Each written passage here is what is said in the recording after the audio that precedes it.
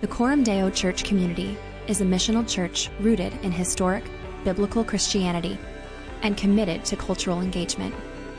We hope the message you're about to hear spurs you to deeper reflection on the gospel of Jesus Christ. Thanks for listening. This morning's reading is Psalm 30. I will extol you, O Lord, for you have drawn me up and have not let my foes rejoice over me. O Lord, my God, I cried to you for help, and you have healed me. O Lord, you have brought up my soul from Sheol. You restored me to life from among those who go down to the pit. Sing praises to the Lord, O you his saints, and give thanks to his holy name. For his anger is but for a moment, and his favor is for a lifetime. Weeping may tarry for the night, but joy comes with the morning. As for me, I said in my prosperity, I shall never be moved. By your favor, O Lord, you made my mountain stand strong. You hid your face. I was dismayed. To you, O Lord, I cry, and to the Lord I plead for mercy. What profit is there in my death if I go down to the pit? Will the dust praise you? Will it tell of your faithfulness? Hear, O Lord, and be merciful to me. O Lord, be my helper. You have turned for me my mourning into dancing. You have loosed my sackcloth and clothed me with gladness, that my glory may sing your praise and not be silent. O Lord, my God, I will give thanks to you forever. The word of God for the people of God. Good morning. My name is Trevor. I'm the student ministry director here at Coram Deo. I am super glad that you're in the room this morning, and I am thankful for the opportunity to open God's Word with you. Several years ago, I was leading a small group discussion about how the gospel speaks to and heals our pain, when a gal in that small group began to express her doubts about God. She had been quiet for most of the discussion, but by the end, when she finally decided to speak up, she said, I have no problem believing that Jesus died and rose again.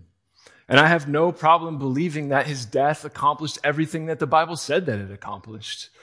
I know that Jesus had to die for me, but I have a hard time believing that he wanted to. She said, I'm a Christian. I believe that I've been saved and I believe that I've been forgiven. But there's a part of me that can't help but think that God is somehow deeply disappointed in me. That gal had no problem believing the facts about what God had done for her, but she couldn't understand what God was like.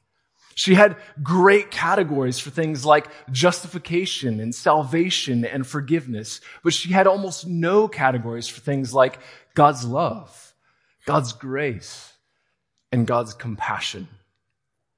As far as she was concerned, God was reluctant, displeased, and mildly resentful towards her. I have to admit, I didn't know what to say to her in that moment. It's not that there aren't good things to say to that, and it's not that nothing came to mind. It's that in that moment, and sometimes in my daily life, I often feel the same way. Pastor and theologian A.W. Tozer once said that what comes into our minds when we think about God is the most important thing about us. But sadly, for many of us, what comes into our minds when we think about God is neither pleasant nor accurate. For some of us, God is an absentee landlord who we only hear from when he calls to collect our rent. For others, we see God as a demanding coach who expects much from us, but who cares very little for us. Perhaps for others, God is a distant and somewhat estranged relative who supports us out of obligation rather than delight. And still, maybe for others, God is an exacting judge who legally forgives us of all our sins, but who otherwise remains impartial to the cares and concerns of our everyday life. Stop and think with me for a moment about those caricatures. Which of those mental images come to your mind when you tend to think about God? Do you tend to think of him as an absentee landlord, as a demanding coach, an estranged relative, or perhaps an exacting judge?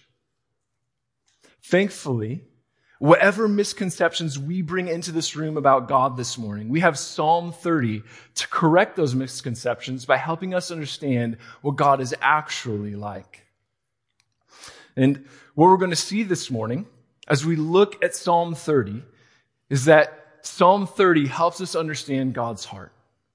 And we're going to see that God is nothing like those things. Instead, we're going to see that God is a gracious and approachable Savior. That's not who he pretends to be. That's not who we wish he would be on his best days. That is who he is.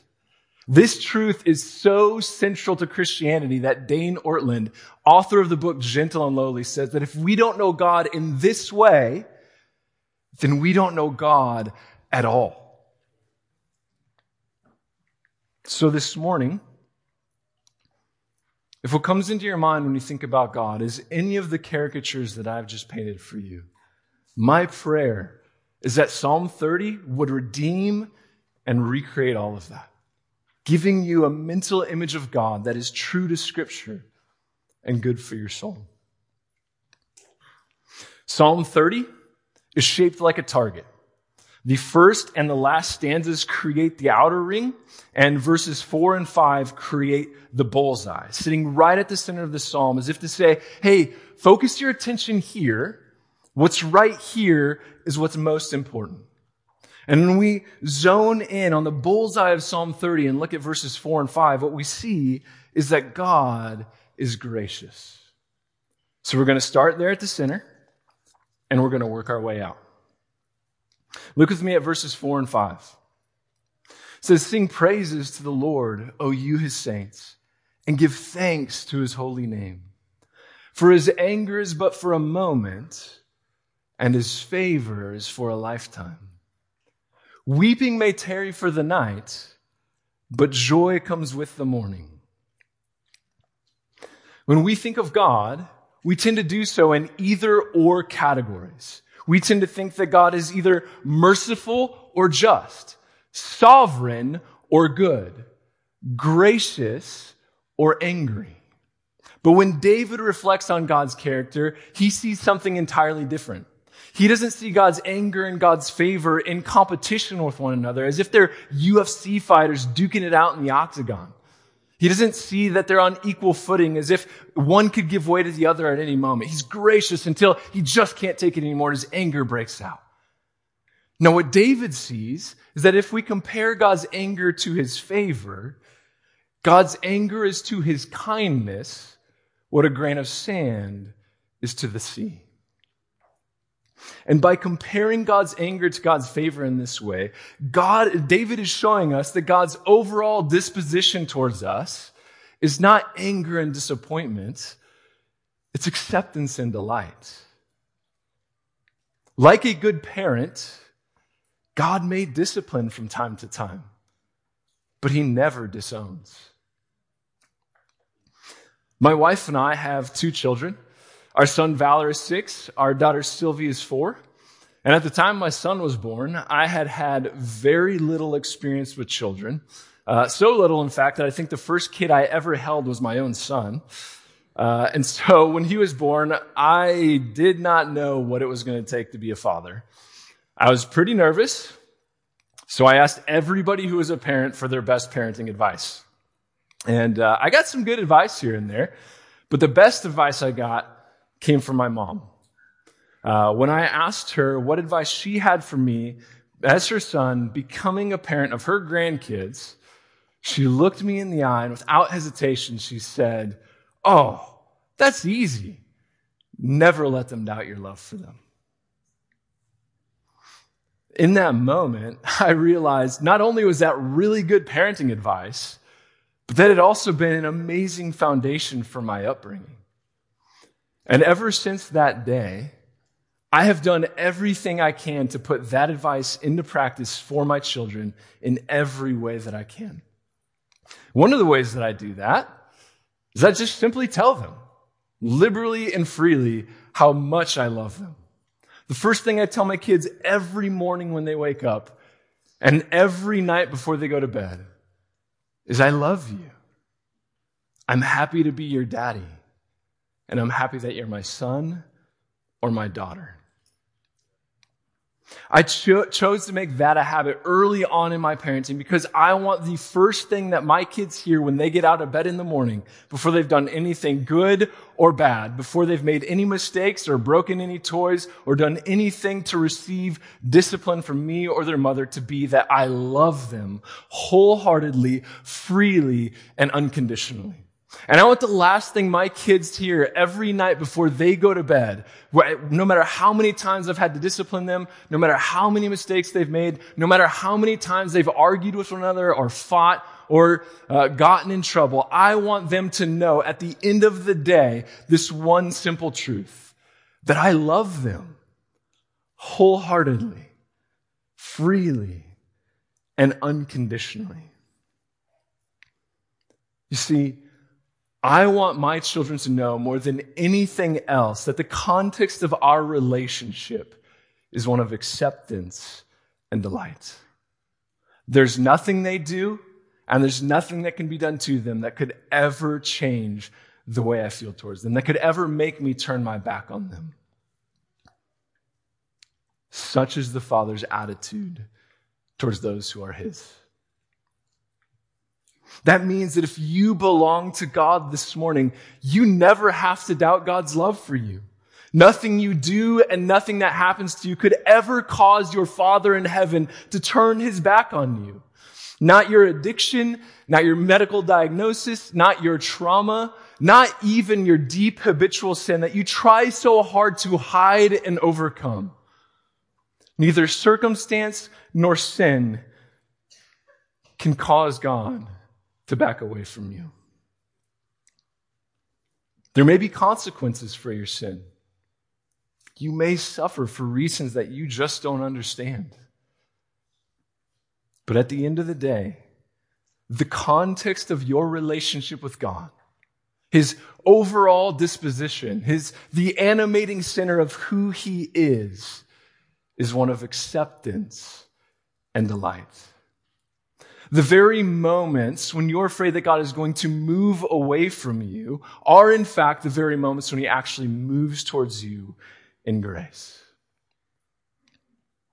To say that another way, if you belong to God, He will never cancel you because He is gracious. With this as David's backdrop, he proceeds now to show us that God is also approachable. Look with me again at verses 6 through 10. David says, "As for me, I said in my prosperity, I shall never be moved. By your favor, O Lord, you made my mountain stand strong. You hid your face. I was dismayed. To you, O Lord, I cry, and to the Lord I plead for mercy. What profit is there in my death if I go down to the pit? Will the dust praise you? Will it tell of your faithfulness? Hear, O Lord, and be merciful to me. O Lord, be my helper." Notice the boldness with which David prays to God here. David opens himself up to God, bringing to God his deepest pain and his desperate need in the hopes that God is going to take him in and help him.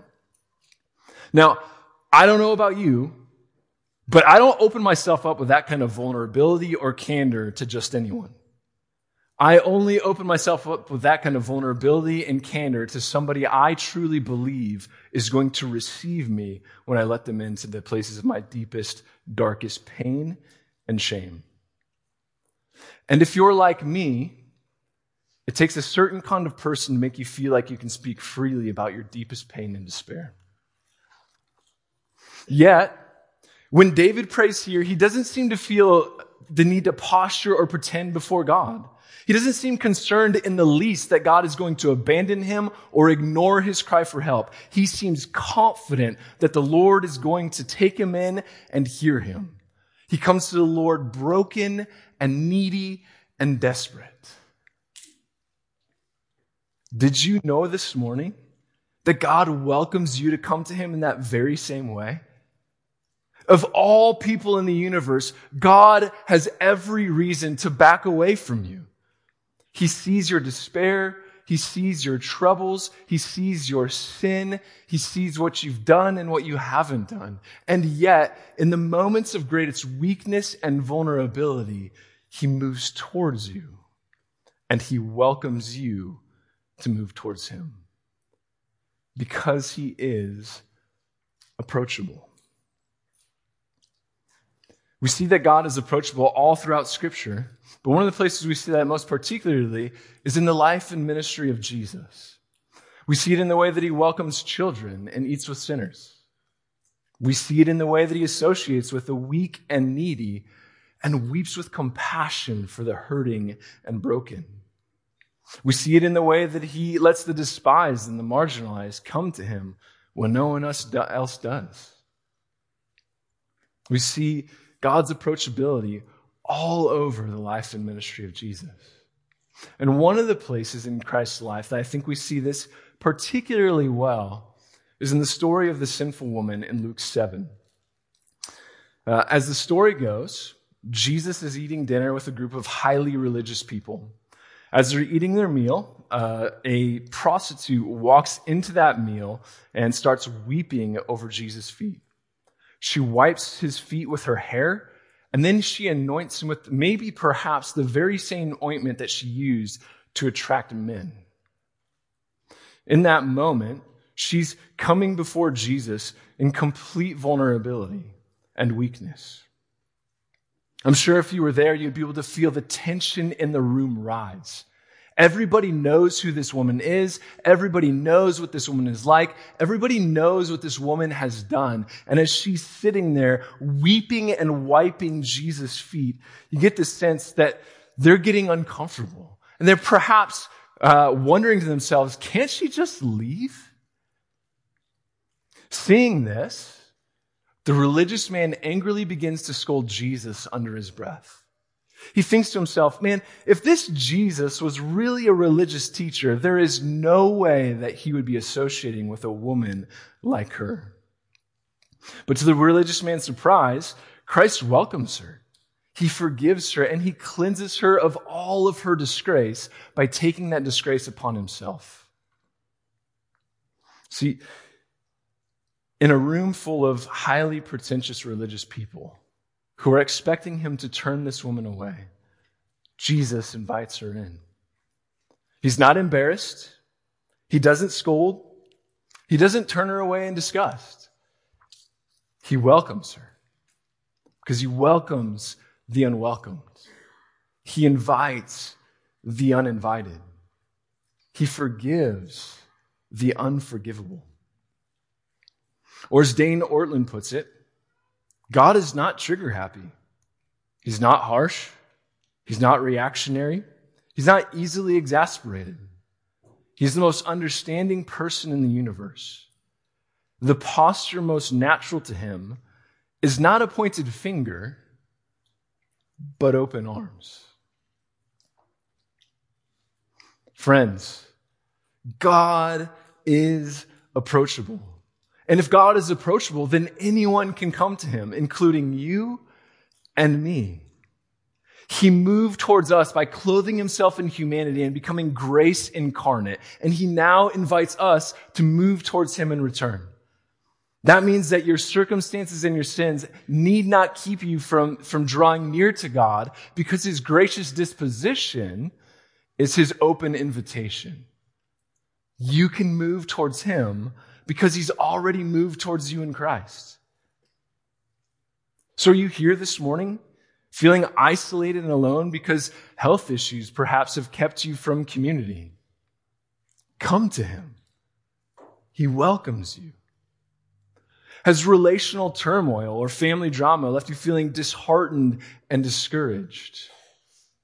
Come to him. He welcomes you. Has pornography left you feeling crushed by the weight of guilt and shame again? Come to him. He welcomes you.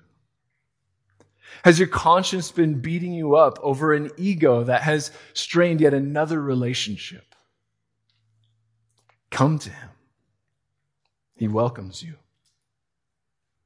Whether it's suffering or sin that leaves you feeling dismayed, you can come to God because he welcomes you. And the good news this morning is not only that you can come to him when you sin, but also that you can come to him out of your sin.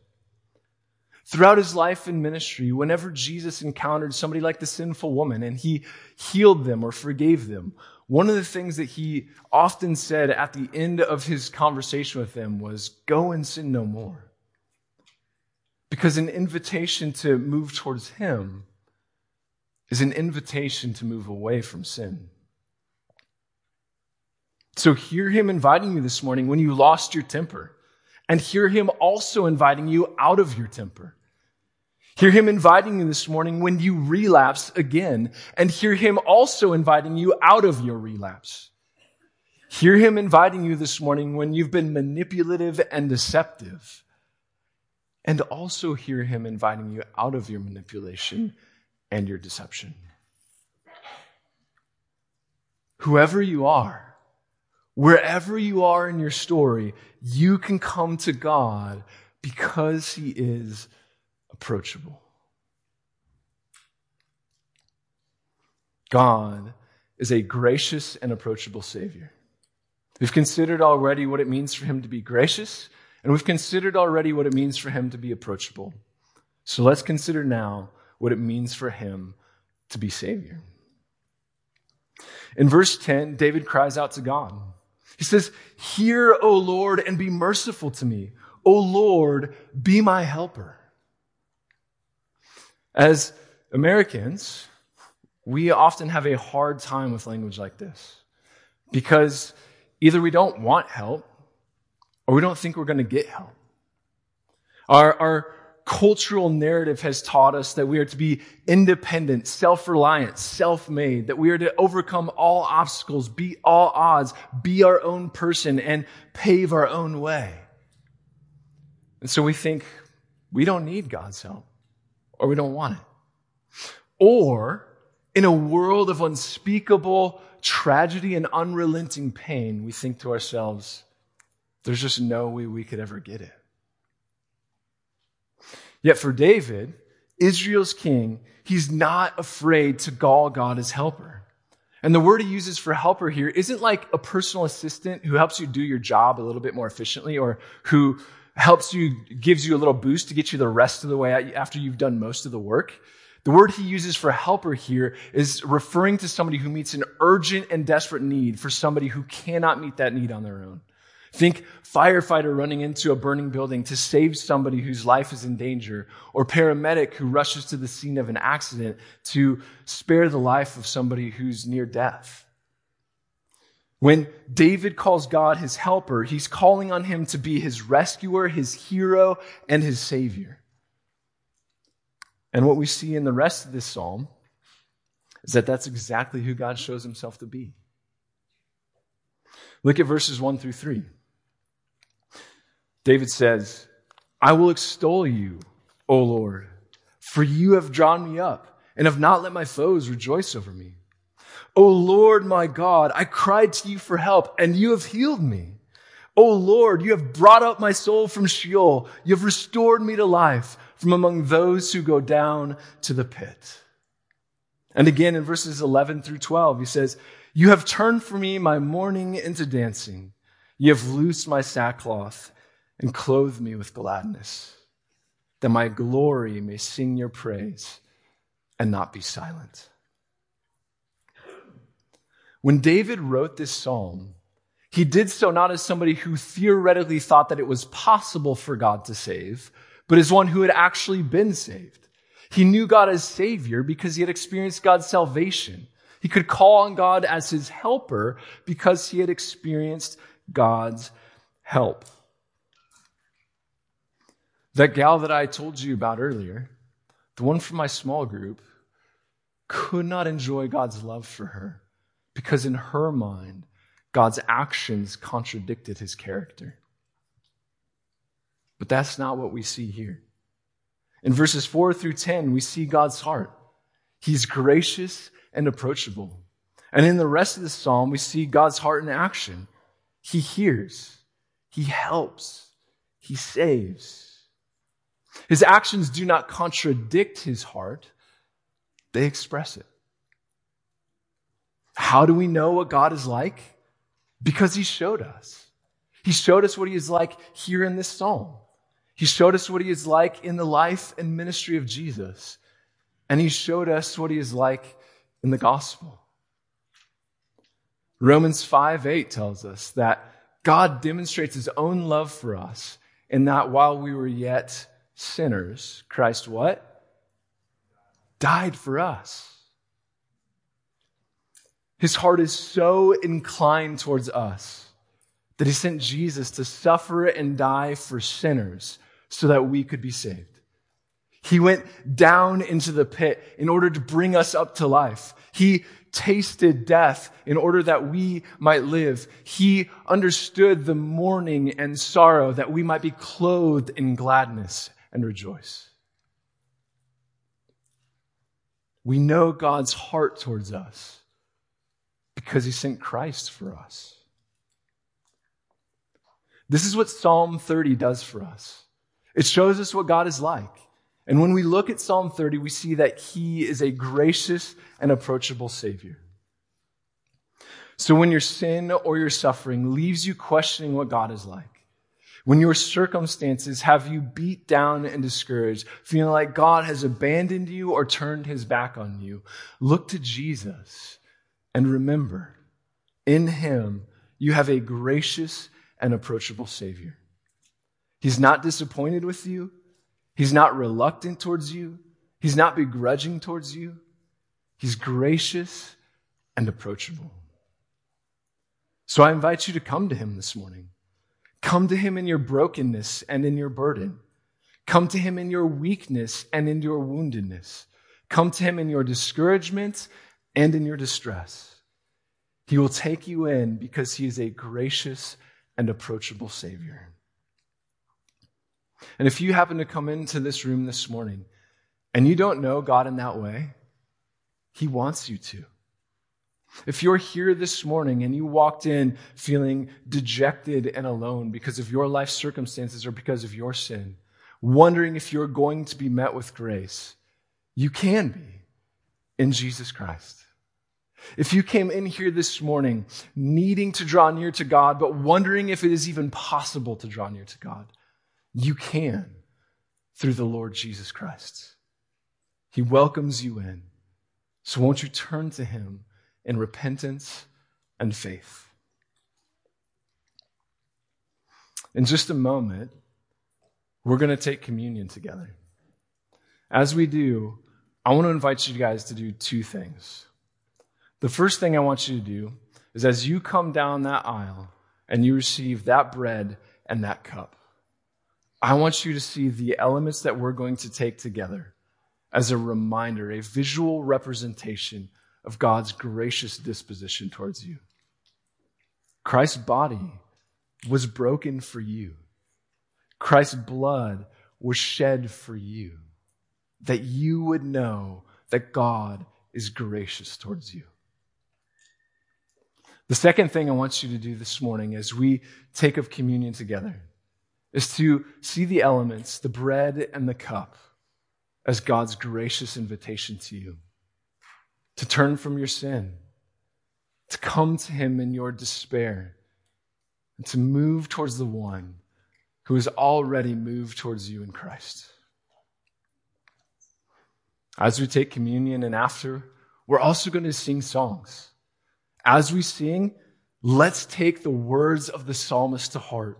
Let's sing to God with all our glory, giving him praise and not being silent. Let's come before him and praise his holy name because of who he is for us in Christ. Let's praise him with all we are because of all he is. Pray with me.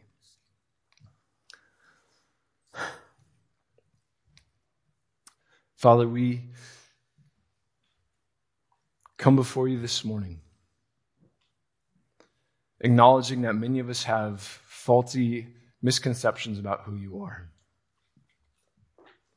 Our life story, our experiences, our relationships have taught us to see you in a particular way. And for many of us, the way we've been taught to see you is inaccurate. Well, this morning we've opened up your word and we've seen what you're really like. You've shown us your grace. You've invited us to draw near to you. And you've reminded us that you are a Savior. I pray this morning as we come to your table that we would be reminded of your gracious disposition, that in Christ you accept and delight in us. And I pray this morning as we come to your table that we would hear your invitation to draw near in repentance and faith. Would you meet us now as we take of communion and as we sing your praise? In Jesus' name, amen.